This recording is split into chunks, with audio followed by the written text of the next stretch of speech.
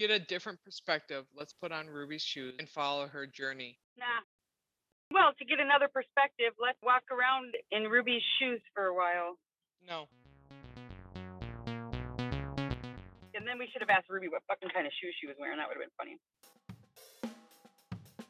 Well, welcome back to Perspective Paradox. We're glad that you decided to hang on to check out episode 2 and to hear some of our guests speak rather than just hear KJ and I.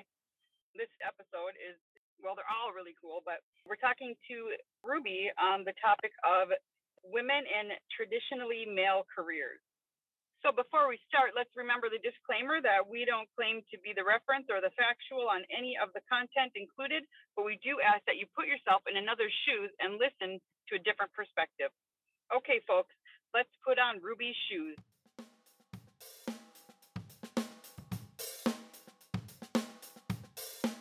Hey, Ruby, why don't you tell us a little bit about yourself? A female over 50 in a somewhat male-dominated role. I have a master's in biological sciences with an emphasis on water quality. Just been living the dream. And that qualifies you to be with us today, so thank you for that. My perception. So, how do I think about myself in a male-dominated job? I don't see myself as being in a male-dominated job. I don't spend my time looking at the differences between gender, pretty much any roles that I've done. Surprisingly enough, here there are just as many women directors as there are men directors for pretty much all of the different offices that the county seat holds. So for being as red of a county as we are, like it's so progressive here that you just I don't see any kind of a difference. I don't see any kind of gender roles being played out here. So what do you think it was that, and this is probably a really big question, and feel free to really elaborate if you want or not want. What do you think it was about your life and your experience as a whole that gives you the perspective that there's just not really a difference to consider in a woman working in a place that's maybe 85% men? I had to fight tooth and nail and claw my way out of the gutter, out of homelessness, out of drug addictions. Like I've had to claw my way out, and I worked really, really, really hard, not only to stay alive when I was in that kind of a lifestyle, but also to bring myself up in the lifestyle that I choose now. So I've had to work and fight for everything that I've had, and it's never been because of the gender. It's always been, because somebody's meaner, tougher, or smarter, or more educated than you. So I feel like I'm exactly where I'm supposed to be with as hard as I've worked for it. And I don't think being a woman has ever been a complication of that. A lot of women would say, well, that's not necessarily true, that either you're not getting paid as much as men, or that maybe you were hired just because you were a woman and they needed one. And has any of that ever played out in a interview or in something else you tried to pursue? No, because I've been able to work my way up just about in any position that I've had. When I became an adult, I started on the bottom rung. I started on, the very bottom, and I worked my way up. I worked my way up in just about everything that I've done. So obviously I have the ability to be successful, when I put my mind to it. And I don't think my gender really has a whole lot to do with it. So what is work from the bottom? I started out actually, doing hard labor, farm jobs, worked at horse ranches, worked with horses, and worked at a feed store. So, I worked really hard at customer service, trying to figure out customer service, how to learn how to tell somebody to fuck off without them being all pissed off about it. So, I created a really good skill. And, and then at some point I actually got into state government, and I started out as an office assistant. So I went from that and honing that skill to somebody seeing that skill and saying, hey, you should apply for this. I applied for it and I get it. And from that point, I worked my way up as far as I could without any education, and then was, pushed or, guided into, going back to school to get a formal education so that I can move further up into that government entity. I mean, that was guided by the people that were in charge. It would help our audience to understand some of the stuff that you just said, because I can kind of pick up the pieces, but I want to make sure what I'm hearing is correctly.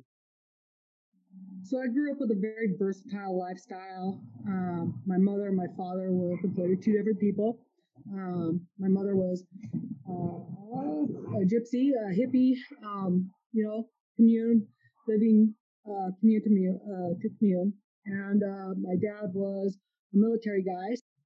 Two different lifestyles because my mother was very democratic. My dad was very he was a dictator. So, when I was with him, I didn't really do much of anything. Like I didn't screw around. But when I was with my mom, like I pretty much did whatever I wanted, and she signed off on it. So, when you give kids that reign to do whatever they want, they get themselves into some serious trouble, and I did. Being a girl and being in some of the different lifestyles that my parents were in, I kind of got eaten by wolves.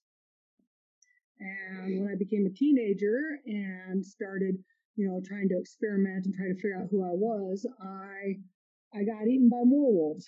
So,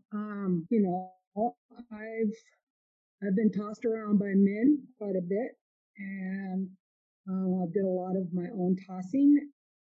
So as a woman, it was easier for men to prey on back in my earlier days and back when I was a child. But my mother was a very smart woman in all of her weirdness and, was able to bring me up in a way that did not make me a prisoner of that. So that leads to a good question. When you were younger, did you have an idea then? I mean, I'm sure you weren't thinking about a career, but did you think of what women could do and couldn't do at that time? Or was it still just kind of I do what I want? Can you clarify that question just a little bit? Yeah, my question is I guess basically over time, does your perception of what women could do for work change? Have you always thought it doesn't matter what you are? Yeah. So, so my mother was really good at being able to lead by example. She kind of moxied her way into being a long haul truck driver. She, growing up in the 70s, she was very politically active. So we certainly, my brother and I, we certainly, helped her with those political agendas, with gay rights, women's rights, civil rights, all kinds of things. So, so I didn't really see where gender played a major role in what you did. My father didn't really, surprisingly enough, like he didn't push me in one direction or another, like, oh, you got to be this pretty little nurse, or oh, you got to be a secretary, or, all of these gender related roles that were really big in the 50s and 60s. It was you can do whatever you put your mind to, you can be whatever you put your dreams to. Like you just have the ability to do what it is that you choose to do, as long as it doesn't harm others and it makes you happy. Good. What inspired you or what did motivate you to get into environmental or solid waste and that kind of thing? Well, sometimes you just go the direction that the wind blows you. For me, in high school was very difficult for me. I wasn't able to really sit through class or do the homework, keep up with the homework. Like that it was very difficult for me. And I'm sure that if I had lived 20 years later, they probably would have called me ADHD or ADD, which they do. But in school, like I probably would have wound up being medicated through it. I don't know. But back then, it just wasn't something that was even considered. It was just, oh, you just had a hard time concentrating, or oh, you're just lazy. Oh, you're just on a loser's path. But I had a biology teacher, ninth grade, and 10th grade, part of 10th grade, who taught in such a way that not only was I able to sit through his class and get B's in, I can still remember today some of the lessons that he taught. I mean, he was that good of a teacher. The first semester of 10th grade, I had him for my biology teacher. And then the second half of my 10th grade, they put me into a different biology teacher's class, and I just cried.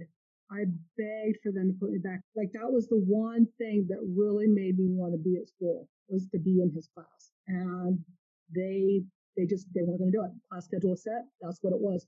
And I failed dude's class like in no time at all, like not even showing up. It was fourth period, right after lunch. It was easier to skip. So out of my high school career, I wound up with a GPA of about 1.5. And the only really good grade that I ever got was B's out of biology. So even though when I first started going back to school, seriously, it was more along the lines of occupational safety and health, because that was the field that I was in. But when I wound up in Minnesota and I was given the freedom to actually look at what I wanted to do, it was more along the biology track. I actually wound up getting my Associates of Science in Environmental Science. And then I went and got a BS in Ecology and Natural Resources with an emphasis on wildlife. And then when I went for a master's, I wound up going for a biological sciences master with an emphasis on water quality. I was smart enough to know that you can't pigeonhole yourself into one lane if you want to be able to pay back your student loans and actually get a job. And I knew that by getting into policy and into water quality stuff, that I had a much better chance of actually finding a good paying job.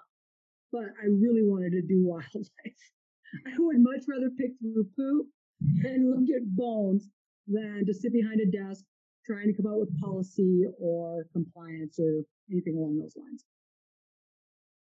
I must say, GPA of 1.0 to obtaining your master's is huge. And it sounds like, really, if you look back, it really was your parents that set you up to succeed, even though it didn't feel like it at that time.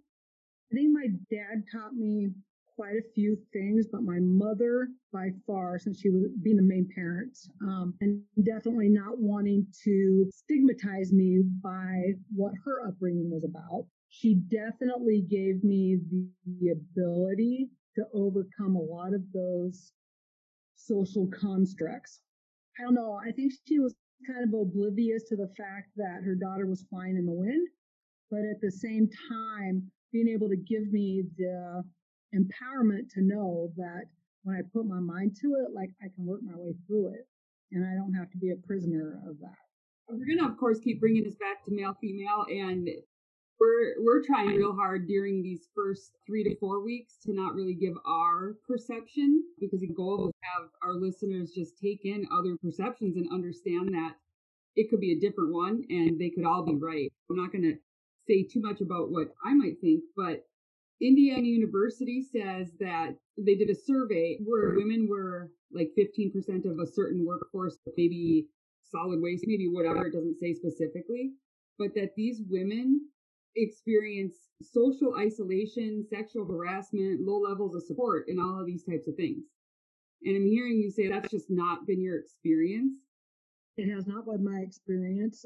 Not to say that it hasn't been other women's experience, but the women that I know that have experienced that to a great degree, I wouldn't say were exactly innocent in all of the improprieties, or they weren't masters of their own direction, because, some people out there just freaking, they dig for something, or they have an agenda to go in a certain direction. And I think that they created that in order to match their agenda.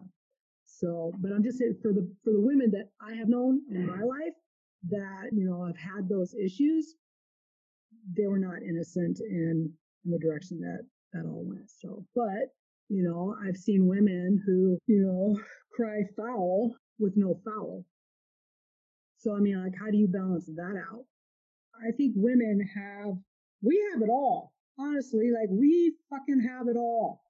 You know, when I look at women's roles and the ability for women to do one of two things, which is go to work or stay home without any kind of social stigmatization or stigma to it, I think I mean, men don't get that. If men stay home, if society just kind of looks at them like, oh my God, what a freaking loser. You know, what a moocher, really. You know, it makes the wife go to work and do all this stuff. So, I mean, like, men don't get those opportunities, whereas women, like it or not, we have two options that are socially acceptable. And how is that not freedom?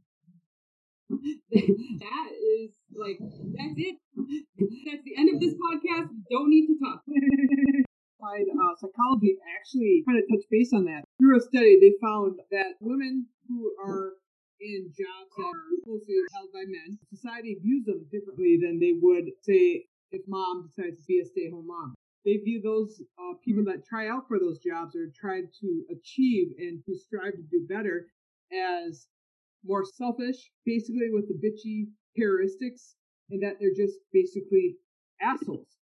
My question is, are you bitchy? Do you think that maybe you could be an asshole? Or I think I have my moments of being like a superior dick, but but not to my employees. In the very beginning, I think you said that you learned how to be an asshole to those that were treating you like shit in your service job. I'm trying to picture myself working at a feed store, which are probably people who go there, mostly old dudes, right? Who farm and stuff like that. There are a lot of women. Oh, there was? Okay. I'm sorry, my perception being thinking about that. That job gave you a life skill that maybe some people don't receive or don't experience at a young age. It wasn't really a young age. It was as I became a mature adult, which was, you know, when I decided not to live a life of, you know, bankruptcy. And yes, I did learn conflict resolution or how to tell somebody to fuck off with a smile, you know, so that they'll come back. And for that particular job, a woman was the manager that hired me when I first started. And then somebody came in and took over, which was a guy, much shorter than me, which is really hard to to achieve. And me not being able to keep my mouth shut was constantly freaking needling him and whatever. So, you know, like, I worked there for 3 years and I never got promoted. I stayed at the same wage that she had put me at after she'd given me my first raise, you know, and I was stuck there. I was working full time on a part time wage, would not get put on to full time. And it wasn't because I was a woman, it was because it was easy to do. I had a child, I had, you know, medical through the state, I had welfare through the state. They could work me as much as they needed to as a part timer, you know, and not have to pay all of that other stuff. So it wasn't that I was a woman that I was being taken advantage of. It was the fact that I was a single mother on state assistance. You know, like, what am I going to do? I could certainly, you know, find another job, which took me 3.5 years to do. At that point, I didn't have the ability to, like, really keep my mouth shut because, you know, he gave me too much material. You know, dude was short. Of course, I'm not going to get a freaking promotion. Point out all of his weaknesses. I hit on his girlfriend, you know. Now, are you in charge of all men or women too? I have 2 men and 1 woman. It was 2 women and 1 guy that was on my team. And unfortunately, my litter crew supervisor is not able to come back. So I had to hire in temporarily and I hired a male for the position. So, you know, the other guy, my landfill compliance officer, he was there when I got here and he's pretty good at doing his job. I need to change that out. My recycling coordinator, you know, I mean, it was whoever was best for the job.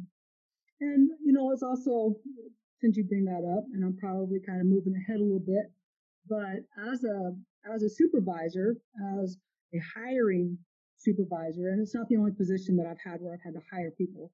I don't really look at gender as much as I'm looking at who is the best fit for my team. Am I going to hire, a guy that doesn't have really any good hygiene skills? Probably not, no matter how, no matter how skilled he might be. And I'm not going to hire a woman that I feel is going to be detrimental to the dynamics of my team. Male or female, it's like if they're not going to fit in, then I'm not going to put myself through that because I don't have to today. Whereas like when I was working for the state, they have so many people that they have to run through. And when they don't work out with one area, it's like, okay, well, let's move this person over to this area, until they get tired of his bullshit or her bullshit, and then they move them over to another area. And it's like, I'm just going to avoid that altogether and hire who I think is going to be the best fit, not necessarily the most skilled. Because I can teach somebody the job. I just need somebody who I know is going to be a good fit for my team. So what about occupational token? Do you know what that is? Mm-mm. Occupational token, which is interesting. Krisha ran across it in her research, and I had to look around to see what that was. And Krisha, if you want to comment and get in on where you found that, when I look around, I have a little bit of trouble finding it, but my understanding of an occupational token is that person who's there because they need a person like that. Like, oh, I've got all the men. We need a girl. We just hire you because we need a woman. No, I need a woman. They call that what, affirmative action? Yeah, I suppose they call it different now. I think the token word came from the 50s.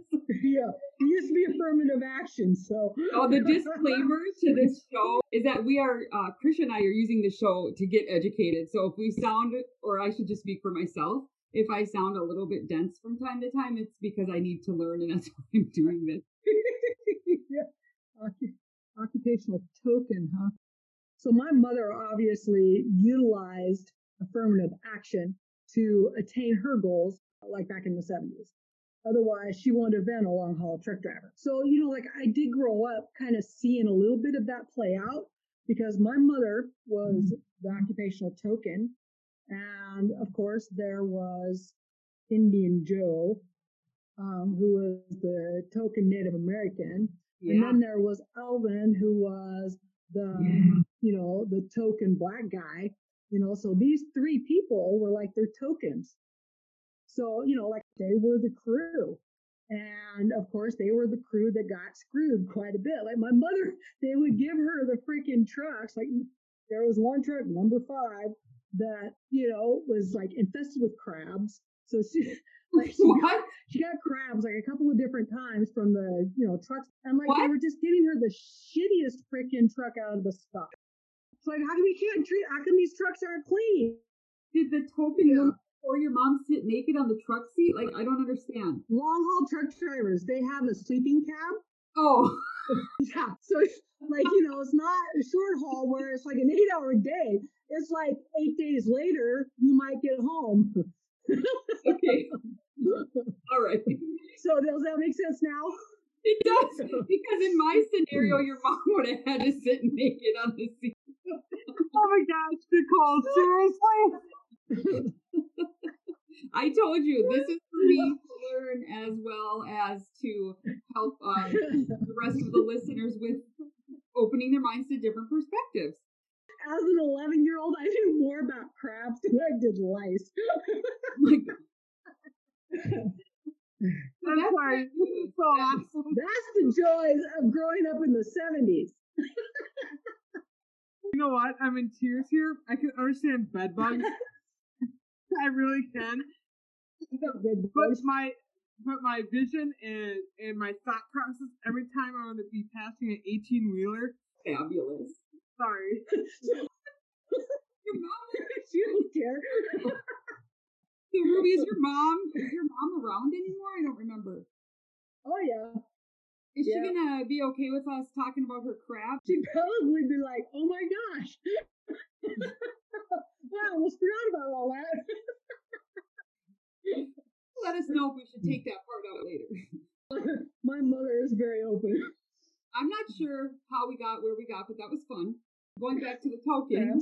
So yeah, so you do have the experience of token employees. So if I were to summarize what I'm hearing you say this whole time really is that sure, that used to be a thing. There was gender role jobs that were okay, but you weren't taught that mattered. You didn't see that mattered, and you just grew up and went, I'm just going to do what I do, and that's how it's worked for you. Yeah, that's a very fair statement. In my research, one of the things I found was there's a certain age group that actually there are more women working in the age group of 25 to 64. However, between the ages of 45 and 65 or 64, there are more women in the workplace than there are those that are 18 to like 20, which I found very interesting. Yeah, it seems actually what is occurring is that there is a decline of females going into the workforce starting at the age of 16. Is it a decline in women in the workforce, or is it decline across the board? Across the board. The Bureau of Labor and Statistics are actually projecting that the labor force participation rate of teenage women at 25.9% in 2024, which is a decline of 7% where we're at now. Basically, the ages of 20 to 24 will see a similar decline, but it won't be as much as 7%. It'll be at 2.6%, which is kind of interesting because they're seeing people like in our age at work more. I feel that there's a lot of opportunities that our moms fought for a lot. Our moms, our grandmas, our great grandmas fought for a lot for females to do whatever in this world, right? Growing up believing you can do whatever as long as you work hard for it. And it just now seems like, is there something lost? Is this actually a good thing or is it a bad thing? I don't really trust statistical data because you pretty much take statistics and wrap it into whatever you want without knowing if or what are the confounding variables, or what did they leave out, or what did they put in, like, are they using a bell curve? Yeah, that's true. Statistics to me, like, there's things that they're leaving out there that doesn't really fit with what it is that they're trying to measure.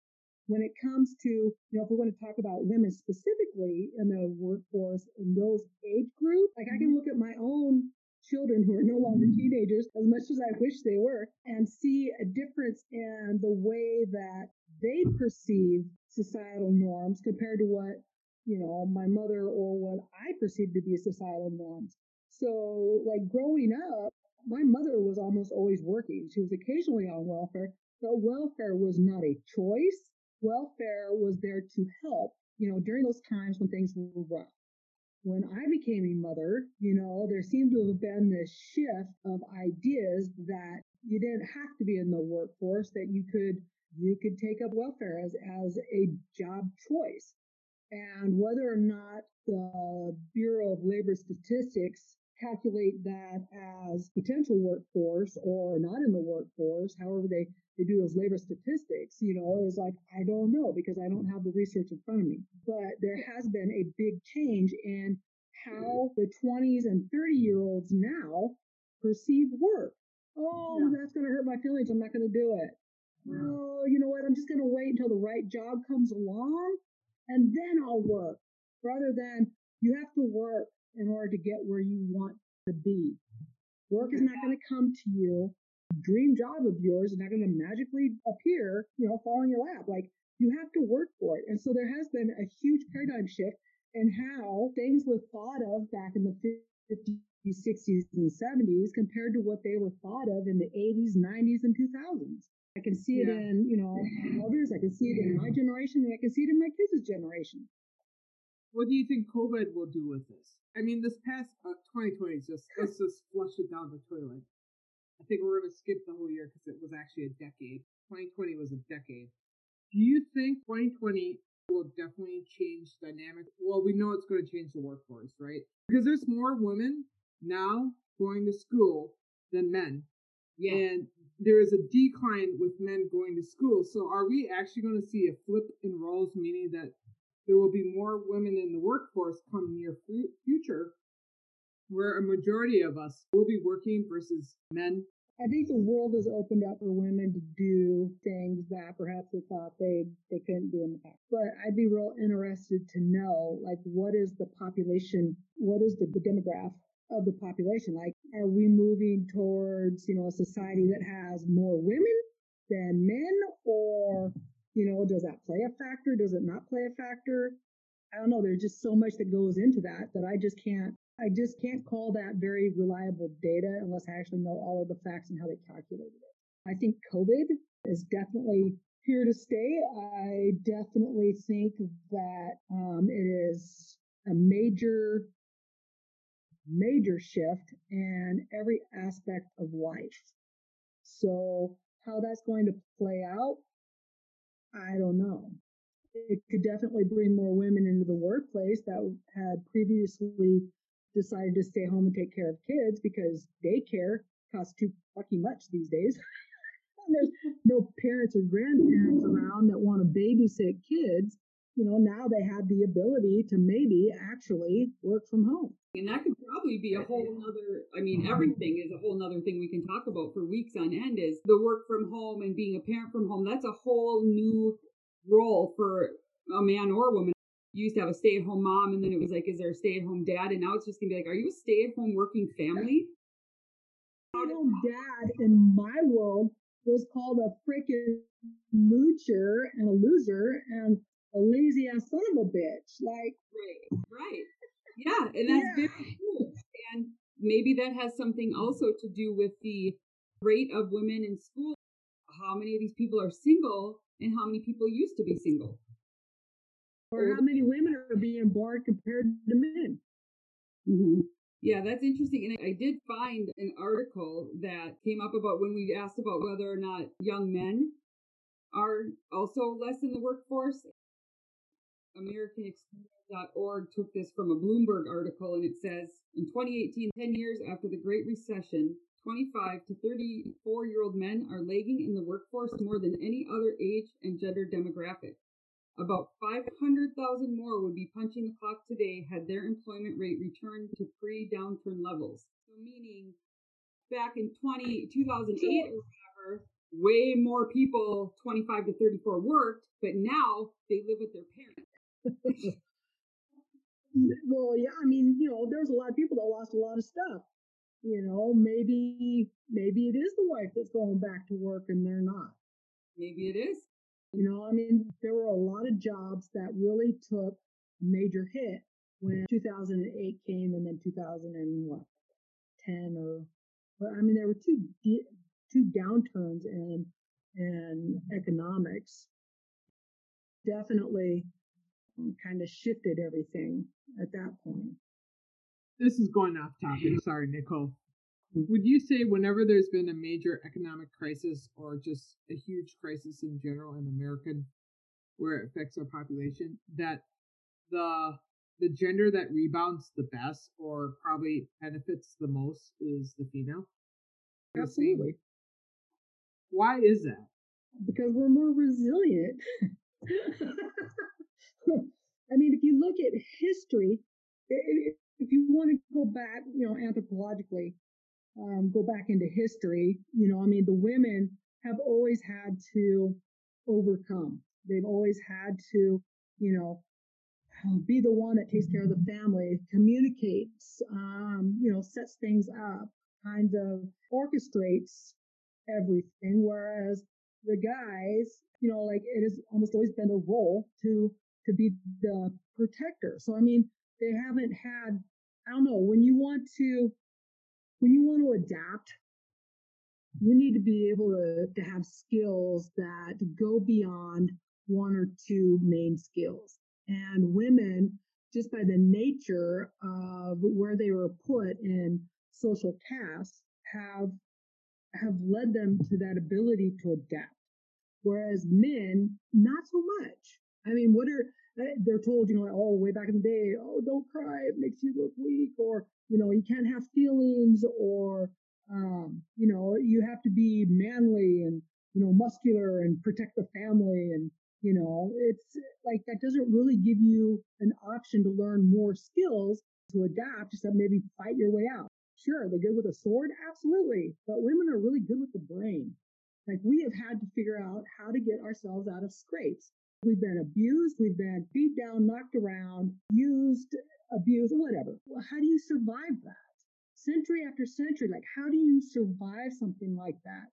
If you don't have the ability to adapt, how the hell how do you remain on earth? Like, how do you remain part of society? My belief is that women have definitely over centuries, just in our mitochondrial DNA, we are given the ability to adapt, whereas men are just now starting to learn the ability to adapt.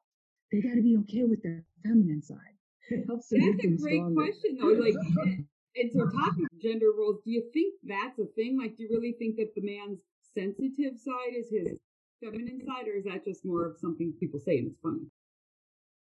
It's what people say, and it's kind of funny. But like even in different cultures today, like there's still a masculine, there's still a feminine. In my culture and in the way that we live, there is a masculine and a feminine. And my husband, as manly as he is, allows himself to have that feminine side, be caring, to be communicative, to be, empathic towards other people. Men as a whole, in general, we're not taught that, at least way back when. I think things started to change, with all of the movements with, the gay rights, the pride rights, and, all this gender discussion that really started to take place like back in the 90s or so.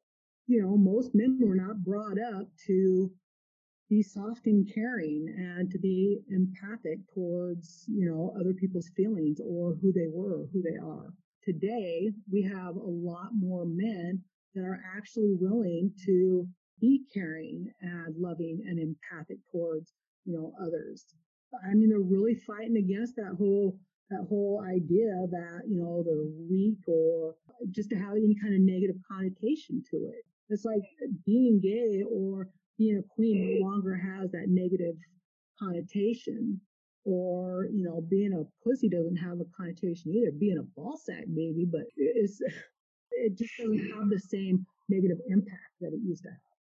That may have a lot of impact on the way that you see things. He was a firefighter and still sensitive to life and people and things, right? So if there was a woman on his team, I am sure that she didn't notice a dang thing about being a woman as a firefighter working alongside of him. And when you're saying that, right, more men behaving that way, influencing women not noticing the difference. He was in the military for 20 and a half years. Oh, yeah. Did artillery, and he worked in defense, for quite a long time. And, of course, he did the firefighting on the side. And is it great that the only thing or the main thing I remembered about what he did was the firefighting? I forgot the whole military. Sorry. Oh, yeah. No, got a little men in uniform. They all look good with a helmet.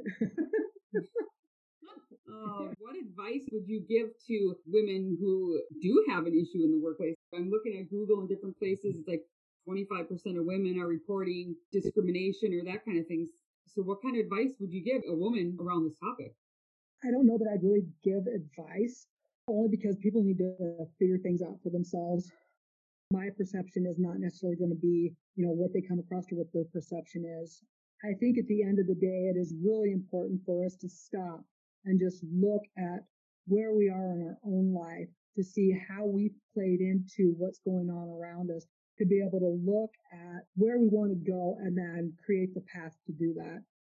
My take on this is that if you get yourself stuck in limitations, in a place where you become limited in what you can do, then you need to go a different direction. But you have to have a pretty clear focus on where it is you want to go. Otherwise, you do kind of become kind of blowing in the wind. But you also have to take advantage of the situation too and kind of learn a few things that might be helpful later on down the road. Like, if you're going through stuff like that, document. That's going to be the best way to get yourself anywhere if what's going on is harassment or sexual harassment or, anything that's really limiting your ability to move forward. Document it. I guess that's the closest thing to advice as I can get. If you get to a place where you're limited in how far you can go and you want to go further, then take a different direction, or at least get to where you're content. From where I sit, it is easier for me to see where some people don't get to where they want to be because they don't have the personality or the mojo or whatever to rub people the right way. I mean, some people just freaking suck. And we as humans, we're going to look at people, we're going to fill people out, and we're going to make judgments based on what that is. And there are just going to be times when people rub us the wrong way. Do we have to hire that person? No, not in most cases, I would hope. But, when that happens, if it's a different gender, is it suddenly, oh, well, they're, condemning me, or they're, it's workplace discrimination, or, it's like we get the ability to be able to yell that out. I think some people, regardless of gender, are just freaking dicky people. So Stinky people. So for a woman with not much advice to give, that was a lot of advice. no, that was a lot of perception. It was a lot of perception. You've said a lot that I need to digest. Everything you have said, I see some parallels, and I'm wondering if what we're seeing, I would have to say since 1990, I would probably put it at a major shift in culture and change. And is America the place that is going to start that? And I'm meaning that our world has been here living with humans for a long time, but it really was our nation that strived to do better and was better on some aspects that other countries are not even close to. That was a great wrap up, Crystal. I'm glad you said what you said. That was powerful. It really was. Thank you very much, Ruby. It was great. We'll call you back. If you got any more questions or whatever, if you need any clarification, just let me know. Sounds good. All right. All right. Thanks, All Krisha. right. Thanks. We'll see you later. See ya. Bye.